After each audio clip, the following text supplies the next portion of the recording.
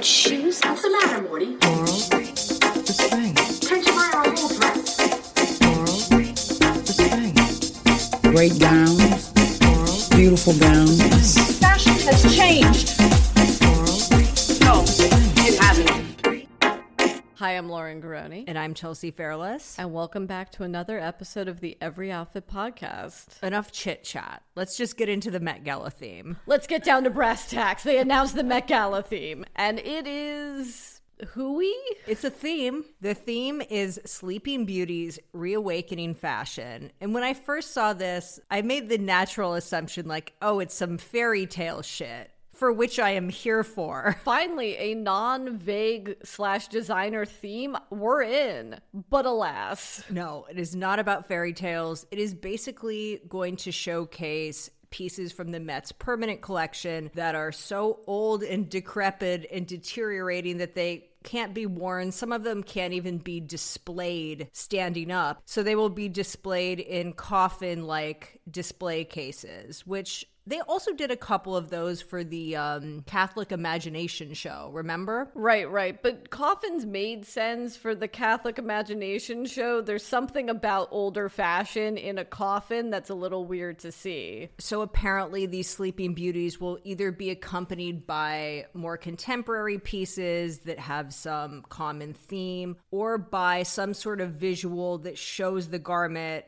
as it would look if it was worn, or if it was in motion, or if it was anywhere but the archives at the Met. That makes sense. But when I was reading the description of the show, they want to evoke basically all of our other senses. They're going to evoke how they feel, move, sound, and smell. I don't need to know how these musty-ass dresses smell. So they're going to use AI and CGI, of course, to bring these outfits to life. I've already seen commentary that this feels like it's a dig at Kim Kardashian, because the idea that these outfits are so, I'm calling them outfits, which feels incorrect, that these costume pieces... Clothes, they're called clothes. I don't know, but there's something about an archival piece from the 17th century. It feels so silly to call it an outfit or clothing. It's more than that, Chelsea.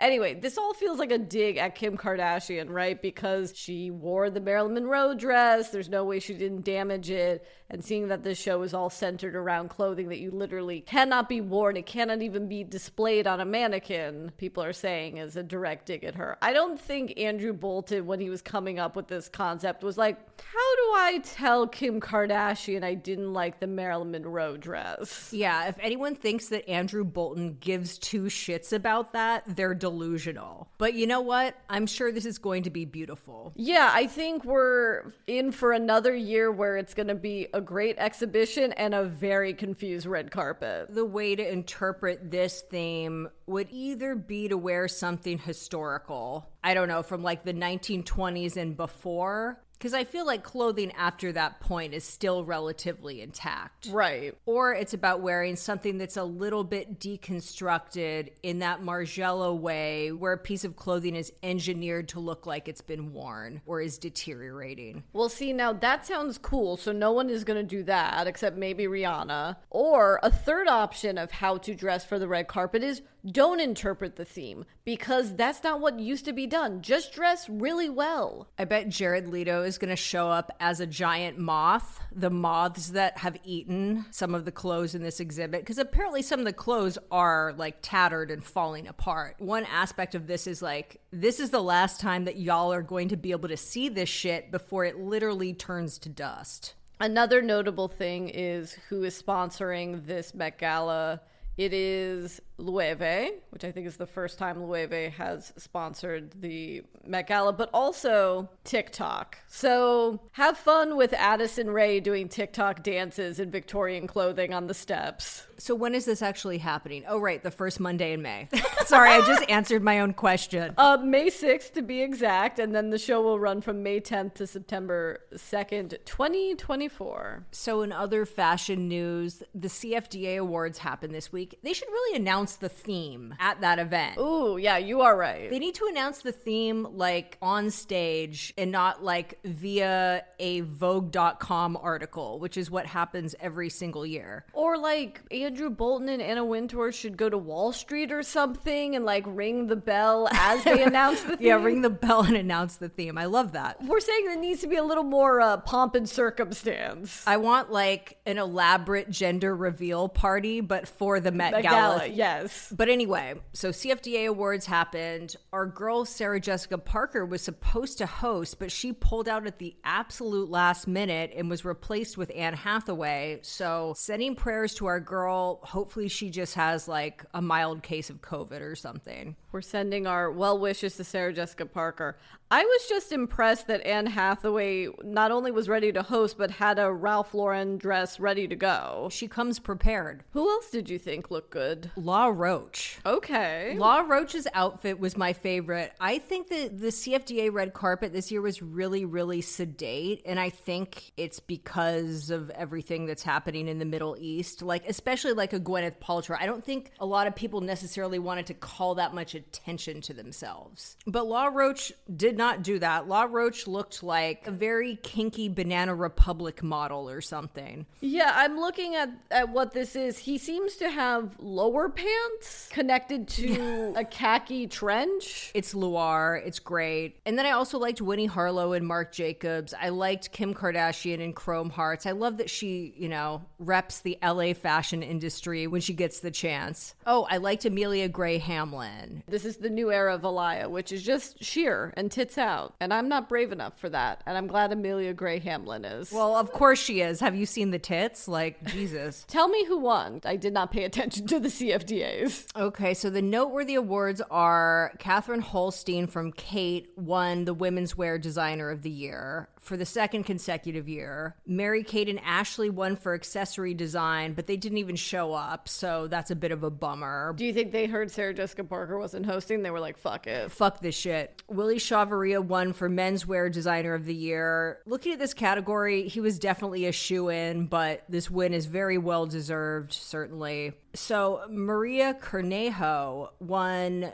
the Jeffrey Bean Lifetime Achievement Award, which I think is really cool because this is a woman who has been like quietly dressing New York women in drapey black fluid clothes for a quarter of a century, and I think she deserves praise for that. I'm in awe of anyone that can sustain an independent fashion brand in New York, certainly. Gwyneth Paltrow won the Innovator Award. Sure, you make $1,000 vibrator and suddenly you're getting CFDA awards. It's weird because she's more of an innovator in terms of like creating the wellness category. I don't know if she's that innovative when it comes to fashion design. Like, is G Label that innovative? Like, wearing G Label at your ski trial is innovative marketing. Right. Jonathan Anderson won the International Designer of the Year. That checks out. Well deserved. Also, especially makes sense now that we have this Loewe Met Gala announcement. Would have been a perfect time to announce the Met Gala theme, but whatever. And the Shop with Google Emerging Designer of the Year. Oh, Jesus Christ. Sorry, I had to say it like as the category actually was. Yeah. That went to Rachel Scott from Diatima, which I've never heard of this brand, but it looks cool. There's some very cool crochet pieces, doily dresses, things of that nature. As you're saying the full name of this award, it just makes me realize how much I want the VH1 Fashion Awards to come back. So it can be the Shop with Google VH1 Vogue Fashion Awards. Yeah, let's just make it longer. All right, shall we get into some hot topics? Sure. This week's hot topics are really skewed to what we find interesting. And the first one up is that Barbra Streisand has a new book. Streisand. Yes. She promoted this book on CBS Sunday Morning, interviewed by none other than Gayle King. And no interview with Barbra Streisand would be complete without a tour of her Victorian mall that is in the basement of her Malibu house. See, I remember that Barbara went on Oprah when her first book, My Passion for Design, came out. This was not a memoir. This is a book about decorating. But as I remember, Oprah did not get the tour of this. No, but do you know who did? Terry Richardson, who gave us the photographs in Harper's Bazaar, I believe, of her, what I will call Victorian Mall. Yeah, those are among the best photos taken of her, I have to say. I know that Barbra Streisand releasing a memoir is a big deal for you. I must say that my main understanding of Barbra Streisand is from the early aughts with Kathy Griffin specials, where she does a very hilarious retelling of Barbra Streisand on Oprah, where the episode ends with Barbra Streisand revealing that she's painted Oprah's mic. Oh, yes, I remember that. Yeah, Oprah's like, how did you get this white mic? Barbara's got a color palette. The only thing I really remember about that one appearance was the fact that Oprah surprised her with Robert Redford. Oh. Like, not like a cardboard cutout, like literal Robert Redford. And then she sang The Way We Were. But it was lovely to see Gail talk to her. I completely forgot about Barbara's crippling stage fright. Anyway, I've never seen her live. I would fucking love to. Hopefully my day will come. What would you do if she had a Vegas residency? What would you do if she had a residency, but it's only in her own antique mall?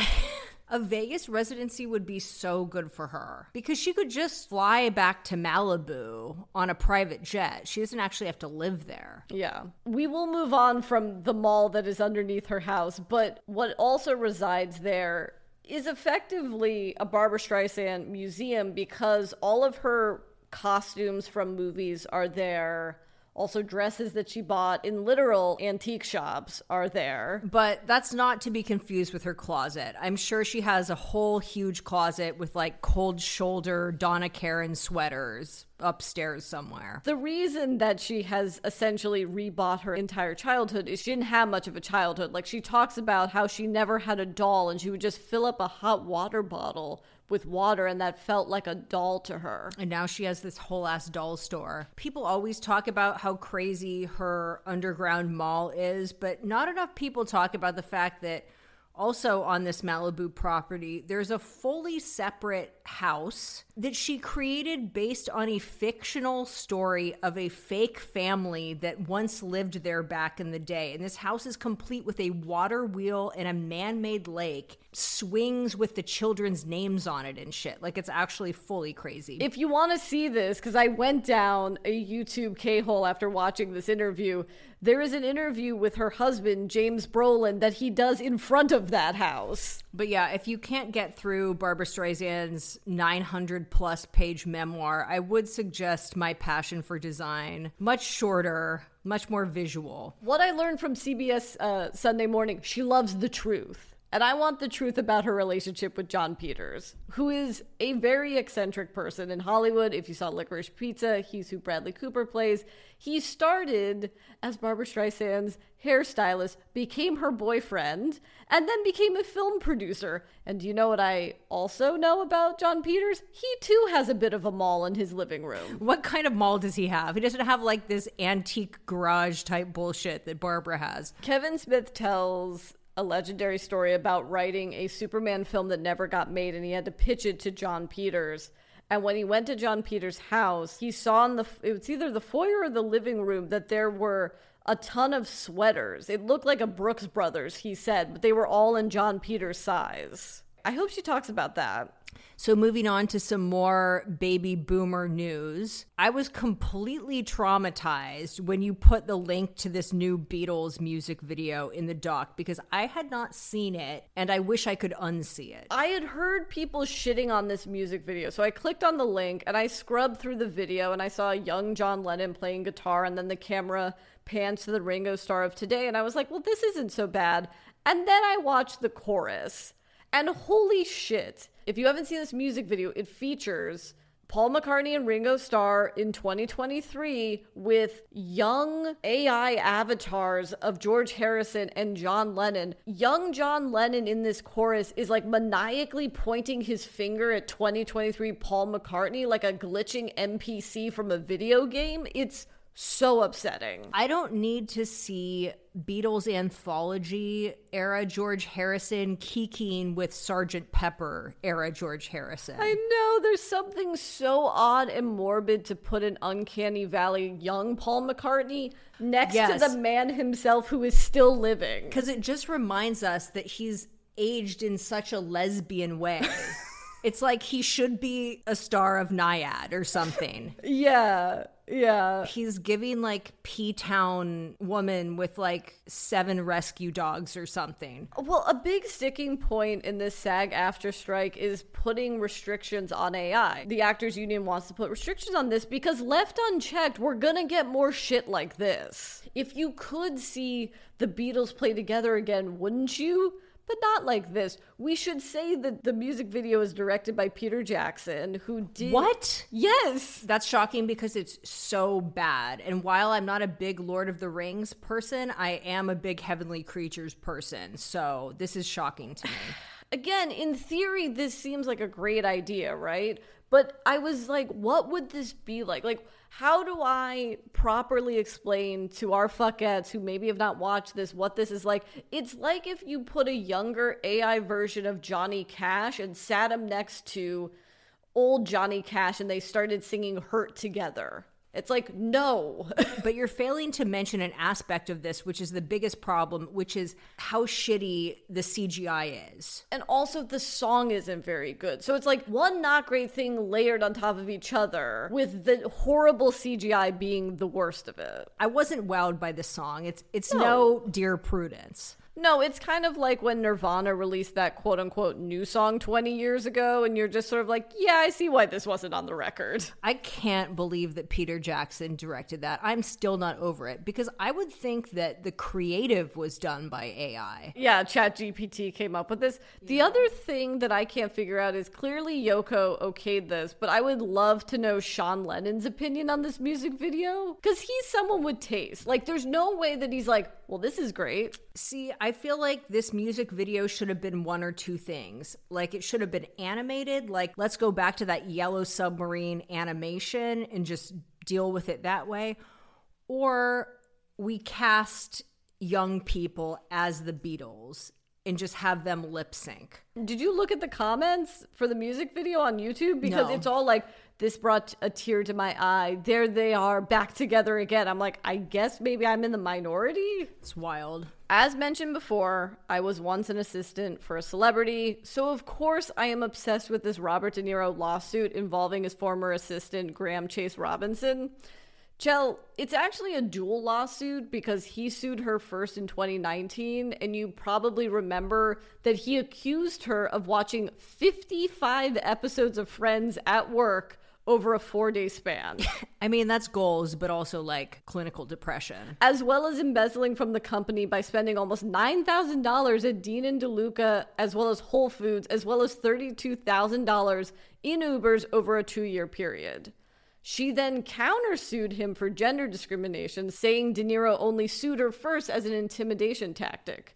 She alleged that in her time working for De Niro and his production, Canal Productions, he often made inappropriate comments like asking her to imagine him sitting on the toilet in order to properly place his bathroom television, and gave her, quote, stereotypically female job duties that were, quote, inconsistent with her job title. Is the toilet thing really that fucked up? He does have a point. I mean, how else are you going to know where his tub TV should go? I will be watching this when I'm sitting on the toilet. Just imagine roughly where my head might be. Just imagine me sitting in this chair. What's about chair height? See, I'm on his side. A lot has been made about her having to do these things, but we're not talking enough about the beef between De Niro's current girlfriend, Tiffany Chen, and Chase Robinson, because that seems to be where the beef kind of begins, that when she became De Niro's girlfriend, of which, Chelsea, do you know they just recently had a child together?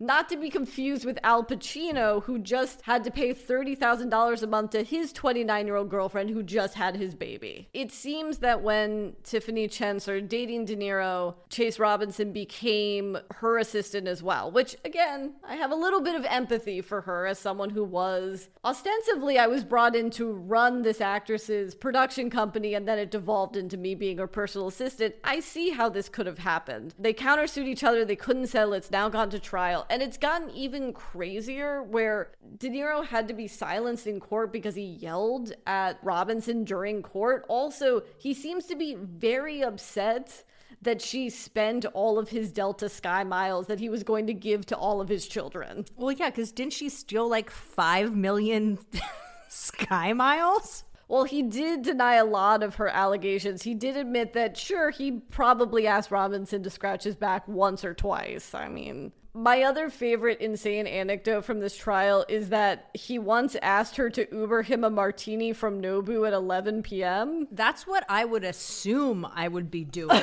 when I interviewed for the job. Right. Like, so you'll need me to Uber over your martini? Yep, got it. We'll see how this ends up. So I want to bring public attention to the fact that Frances Bean Cobain married Riley Hawk, who is Tony Hawk's son. And I was just so shocked by this because as a huge Courtney Love fan, like, I didn't even know they were dating. I must say, I knew that they were dating. Happy to see they're married because she's someone that needs the insulation of being married to a fellow famous person, because I don't know if you remember, Frances Bean has been married before. I don't know if you remember what happened with the ex-husband where she had to give him one of Kurt's guitars just to get rid of him, and he fucking sold it at auction for $6 million. That's so crazy. I also love the detail that Michael Stipe officiated this ceremony, her godfather. Drew Barrymore was unavailable, her godmother. She was scabbing, so the timing just didn't work out. Well, I am happy for Frances Bean because, look, I don't know anything about her. I don't know anything about this relationship, but I'm going to go out on a limb and say that Tony Hawk's son, not going to sell one of Kurt Cobain's guitars. Watch her sell, like, all of his dad's skateboards. All of Tony Hawk's X Games skateboards, yeah. Did you see that Tony Hawk dressed up as Larry David for Halloween? No. I was so good. He was doing skateboarding tricks dressed as Larry David. That's really cute. Shall we get into some movies we've watched lately? Yes. Shall we start with the movie we saw together on Friday night? No, I don't want to talk about that. Yes, of course. Let's talk about Priscilla. We didn't really talk about it after we saw it. Well, we can't. We save it for you guys. So what are your thoughts? You know, we've discussed our love of Sofia Coppola in a recent VIP episode, and we both noted that while we love her and her movies, they're not really rewatchables for us. This one is for me, and I want to see it again, and this might be my favorite Sofia Coppola film. Wait, really? Yeah. I loved it too. I'm just surprised. And to clarify, I don't think that her films aren't rewatchable. It's just that I haven't watched a lot of them in a long time. Like, I haven't seen The Virgin Suicides in years. I would definitely rewatch it, and I will. I liked Priscilla a lot also. I think this movie is Sofia Coppola's Jean Dielman, which is not to say that it's her masterpiece. I say that because Priscilla Presley's day-to-day life is extremely boring. So it's a lot like John Dielman, like minus the domestic labor. Like instead of peeling potatoes, she's like sitting around reading tabloids about Elvis cheating on her. All of the motifs that Sofia Coppola loves to put into her films, from The Virgin Suicides to Marie Antoinette to even The Beguiled, is synthesized into this movie. Like, she loves a fragile woman of privilege contemplating her own independence. And also, it feels like a lot of her protagonists have some sort of proximity to fame, but aren't necessarily famous themselves, or famous for their own work. Like Elle Fanning's character in Somewhere, or, I mean, Marie Antoinette was just famous because she fell into it. And Priscilla is the same way. Yeah. Can we talk about the actress that plays Priscilla, Kaylee Spaney? Yeah. Without prosthetics, without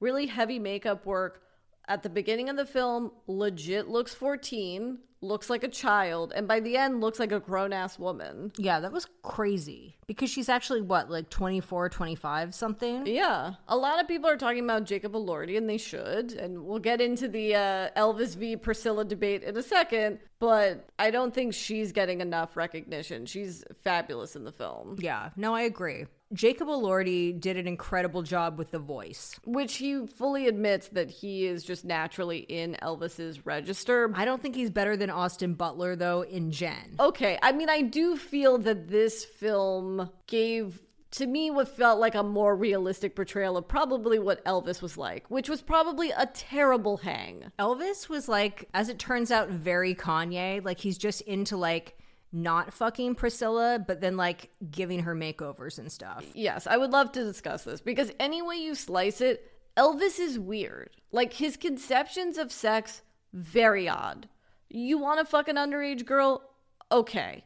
But he didn't. I mean, not okay. Just to clarify, not okay, but continue. But at least it's like when he moves her in, you're like, all right, I see where he's going with this. But no, he doesn't want to fuck her. They don't fuck seemingly until their wedding night, which I was shocked that he didn't propose when she turned 18. They got married when she was 22. That's so weird. She gets pregnant almost instantly, and then he basically doesn't want to fuck her ever again after that. I think what you're saying is it would make more sense if he wanted to have sex with her. It's weirder to just have a 14-year-old platonic friend Sleep in bed with you. Yeah. But Elvis has got mommy issues. It's fine. I also thought that the limitation of the Elvis estate, not allowing her to use any of Elvis's songs, which, given his portrayal, I wonder why. But I thought that was an asset. I didn't even miss it. I didn't even realize that there was no Elvis until I read like a review of the film. What do you think was better? I think I know your answer. Baz Luhrmann's Elvis or Priscilla? Priscilla was definitely better. But the ending of Elvis was much better than the ending of Priscilla. And I don't want to spoil the ending of Priscilla because a lot of people haven't seen it. But I did find it to be very abrupt and not particularly satisfying. Whereas the end of Elvis was what I can only describe as epic and unforgettable. Elvis, the film, on a whole, is just okay. But that ending scene where it's Austin Butler in the fat makeup singing Unchained Melody, and then it cross-dissolves seamlessly into Elvis singing the same song, you leave the theater thinking that's the best fucking movie you've ever seen in your life. But Austin Butler's performance is fantastic. But I don't know, I just think cramming that much of Elvis's life into one film was insane to begin with. I feel like they should have limited the scope of the story. It was too much. It was too much CGI. Tom Hanks was psychotic. Like, there was a lot of like not great stuff about that, but I think Austin Butler was really great. I will say my one criticism of Priscilla is it's a 2-hour film. The first hour is basically her life from 14 to 18. I think they spend so much time on that because it is stunning when you're in the audience and it's an hour into the film and she just graduates high school and Elvis and all of his buddies are there and you're like, oh God. I know. I had no idea that she was still going to high school when she was like living with Elvis at Graceland.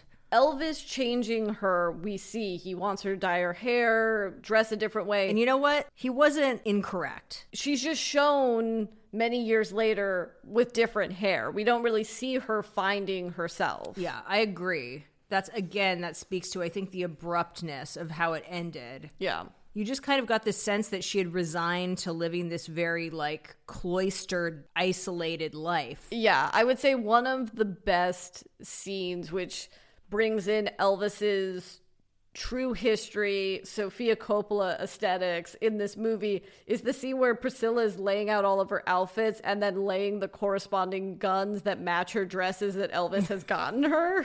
So good. This one tweet by Katie Delaney, I think, really encompasses the film. Love Priscilla. Sofia Coppola is the only woman who could make Elvis feel like a narcissistic indie musician terror from Silver Lake who thinks he's the first guy who ever read a book. True. Basically, the thing about Priscilla is that she didn't really get to leave Graceland. Like, he went off on tour. He went off to shoot movies or whatever. Like, she never got to tag along for any of that stuff. Like, she was literally trapped in this house alone for most of this movie. She can't even go into the front yard because fans are just waiting for Elvis. She can't even play with her dog. Also, what happened to that dog? The dog died, Chelsea. That's how much time went on. We needed a scene of the dog dying from old age just so I got a sense of the true time frame. Yeah, she never left the country because the one thing that I learned from the Baz Luhrmann Elvis film is that he never toured outside of the United States because the Colonel wouldn't let him, probably because the Colonel wouldn't be let back into the United States. Right. I'm so glad that I saw Elvis before I saw this because I legit wouldn't have understood why Elvis was serving in the military if I hadn't just watched that. Yeah, Paul and I were trying to remember. It's like, because when he was in his like extra hot, like wearing eyeliner days, like early in his career, he did a performance that was televised that was like obscene because he was like gyrating and grabbing his crotch, and I'm probably remembering this incorrectly, and I'm sure someone will remind me, but there was some situation where it was like either like you go to jail or you join the military. So he just decided to join the military. To wrap up our conversation about Priscilla versus Elvis, I just want to say, in a world where we're mashing up IP, what if just for one scene, Tom Hanks as the Colonel showed up? Oh my God. Listen, Sonny, you have to drop the girl. By the way, the Colonel, not in this film at all. This speaks to Sofia Coppola's taste level, because she would never in a million years, she would rather die or not make this film than have that character even have 2 lines in Priscilla. He's on the phone, but he's not even heard. Anyway, so go see Priscilla. Okay, so moving on, we have to talk about Jodie Foster's cargo shorts in Naiad. That's all you want to discuss. So you previously discussed this film and believed that Jodie Foster was Annette Bening's lover, which... I was half right. You were half right. But anyway, we are of course talking about the Diana Nyad biopic Nyad. If you're unfamiliar with her, she is an insane lesbian who swam from Florida to Cuba at the age of 64.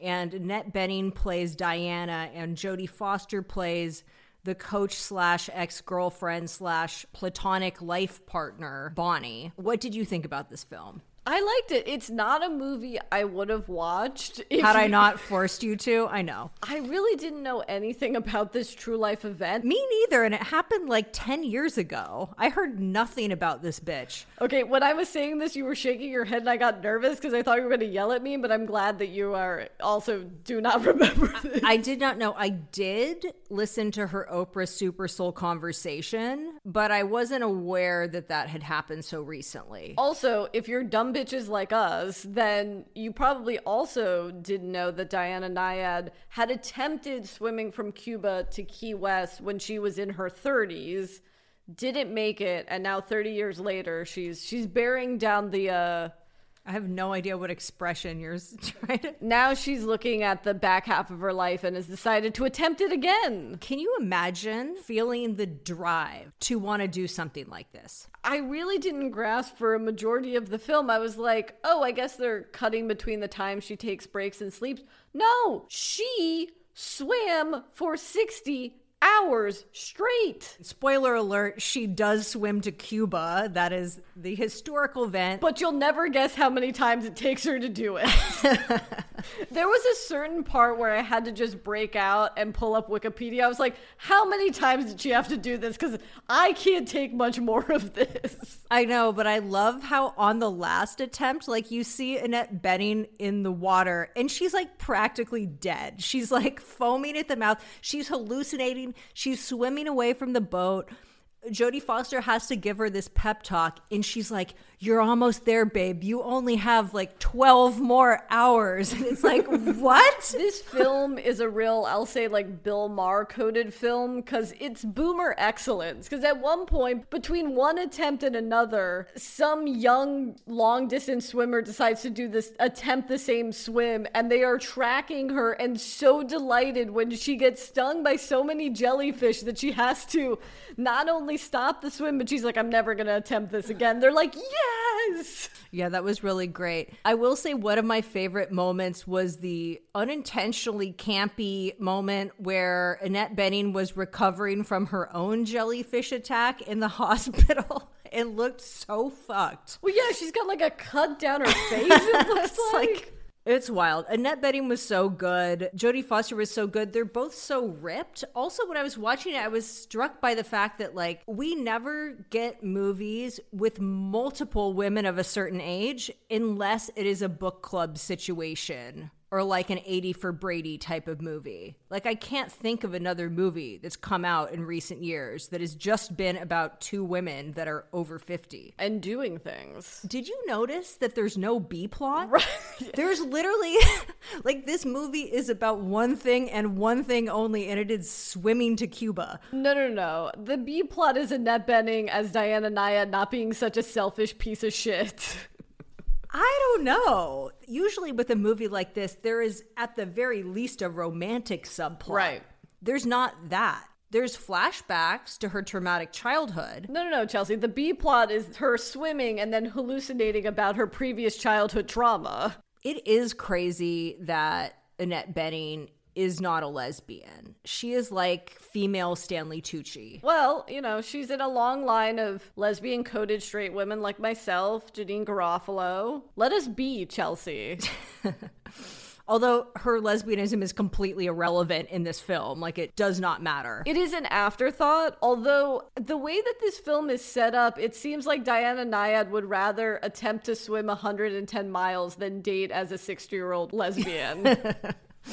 Yeah, totally. Because those scenes are back to back of Jodie Foster trying to set her up, and then she's like, you know what? I'm going to attempt that long distance swim I did when I was in my 30s. Also, I found the costuming on Jodie Foster to be so incredible, not because I think anyone should dress like this, but because it was just so legit. It was like the cargo shorts and the wraparound sunglasses and the bad silver jewelry. It was just so specific to a certain kind of person. I was impressed by that. More representation of lesbians wearing jorts.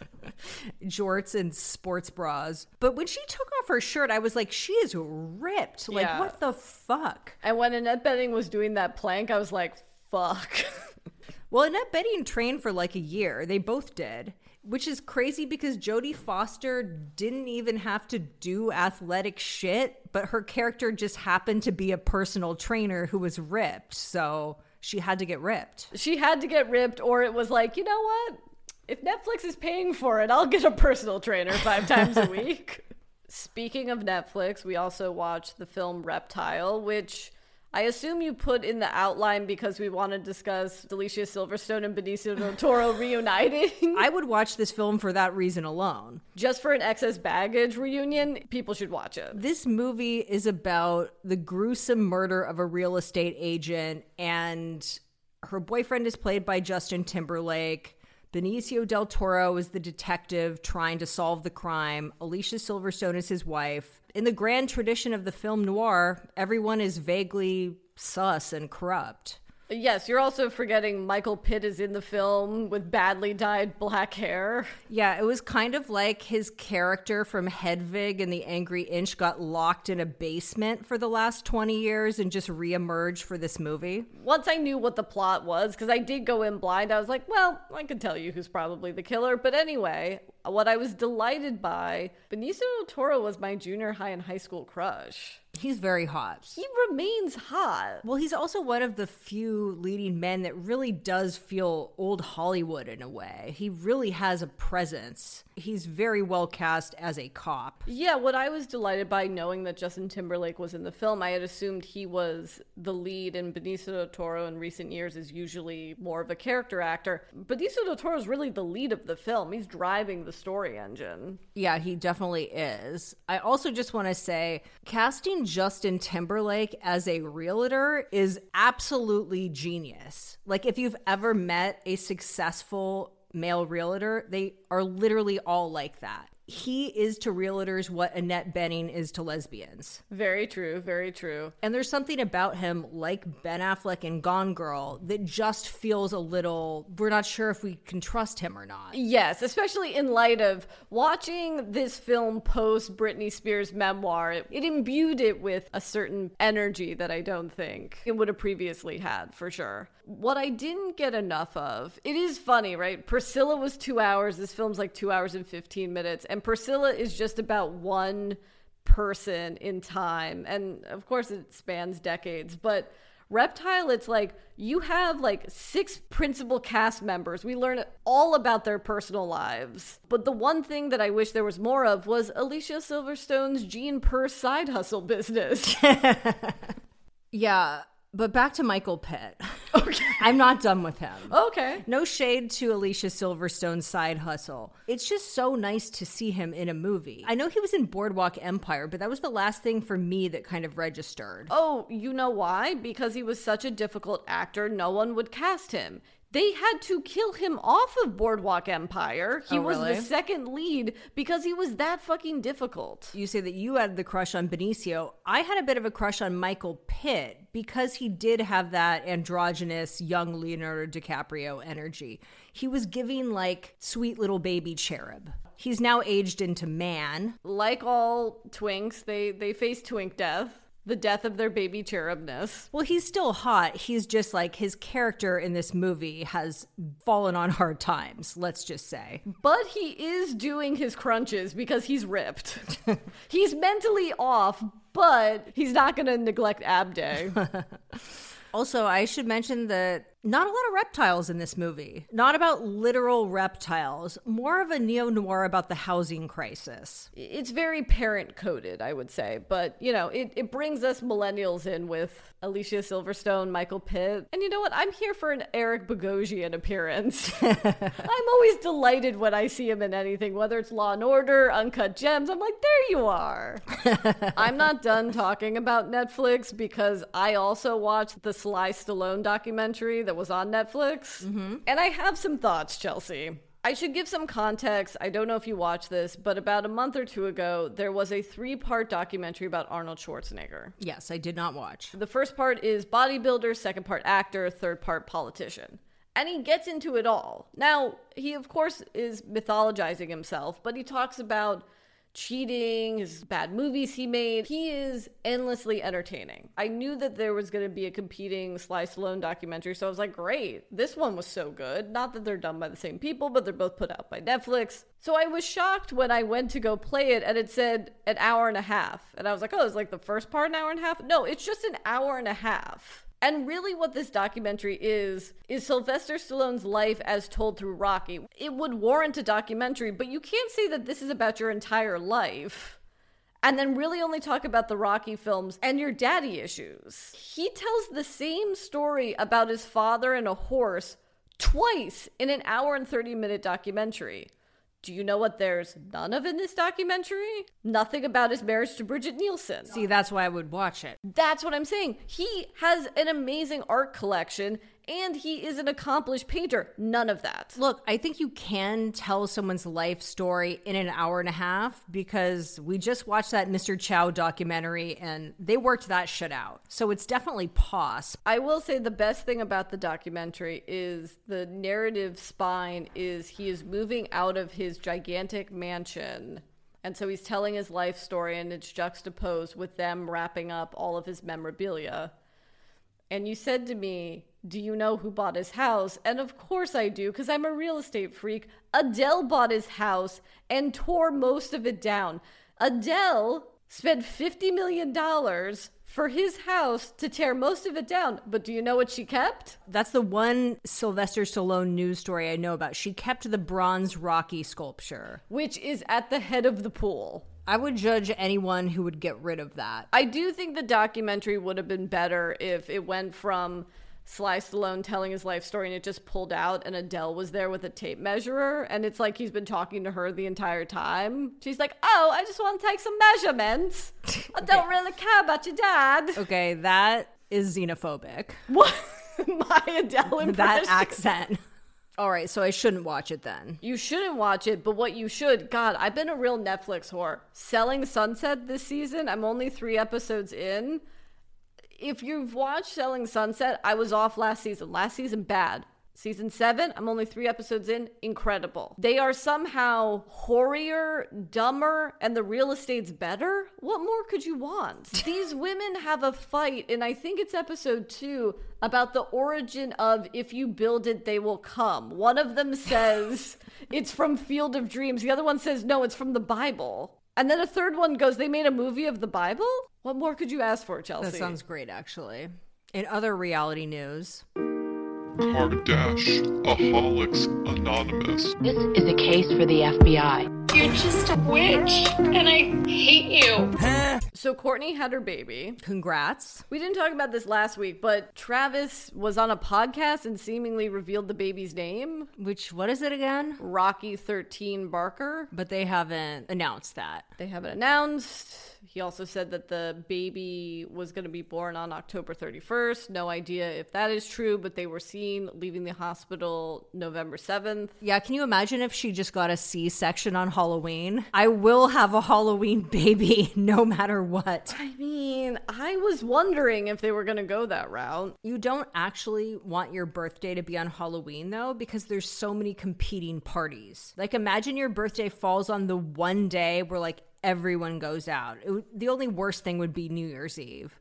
Or like Christmas when no one goes out. Yeah, having a Halloween birthday is tough because when you're a kid, you're locked into a theme for your birthday party. And yes, all of your friends are doing other things. But yeah, when you become an adult, I think it becomes easier until your friends get kids again and then they're off doing Halloween. It's not a good day to be born on. Around Halloween, great. It only is good if you're one of those people that's obsessed with Halloween. Of which they are. They really are. I did catch up with the Kardashians. Oh my God, great. With the last episode. A lot happened in that episode, I did tell you. Yet, in this moment, all I remember is North eating an onion like an apple. The last episode begins in their quote-unquote Palm Springs homes, which is really La Quinta. What we learn is that Tristan and Chloe, when they were together, or at least in a better place co-parenting, bought side-by-side lots that they don't know what they're going to do with. Kris has her house, and then Kourtney has her house there. And I guess Kylie is also building a house out in La Quinta. Can no one bunk together anymore?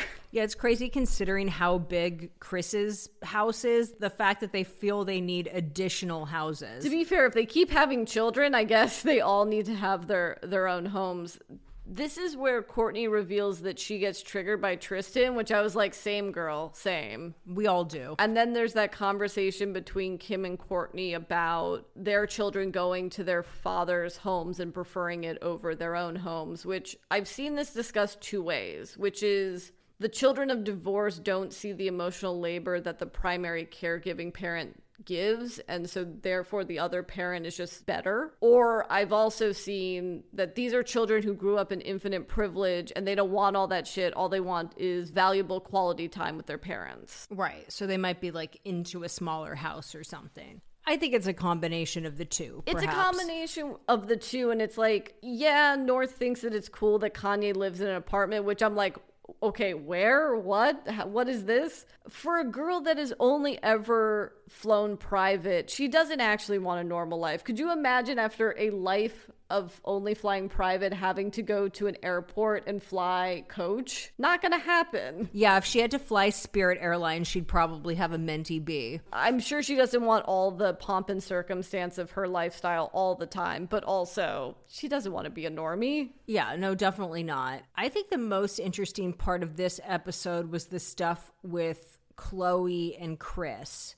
because Chloe is taking issue with Kris's management of her career. Which people thought that it was a fight between mother-daughter, because the previous episode, and in the previews it made it seem like they were fighting about, like, why'd you cheat on dad? I mean, she's had some, as a mother and a manager, some pretty accurate points for Kris. She was throwing in her mother's face, why did you cheat on dad, as a justification of like, I'm not getting back with Tristan. Like, he's a cheater. I don't want to be with someone like that. So Kris innocently is like, what if you had a podcast? Which, good idea, not a bad idea. I know. The fact that not one of them has a podcast is crazy because they have so many family members. They could at least have one of them every month booked, like, done. And Chloe has such this inbuilt fear because so many people have come after her that she just doesn't want to even put herself in a place to be criticized.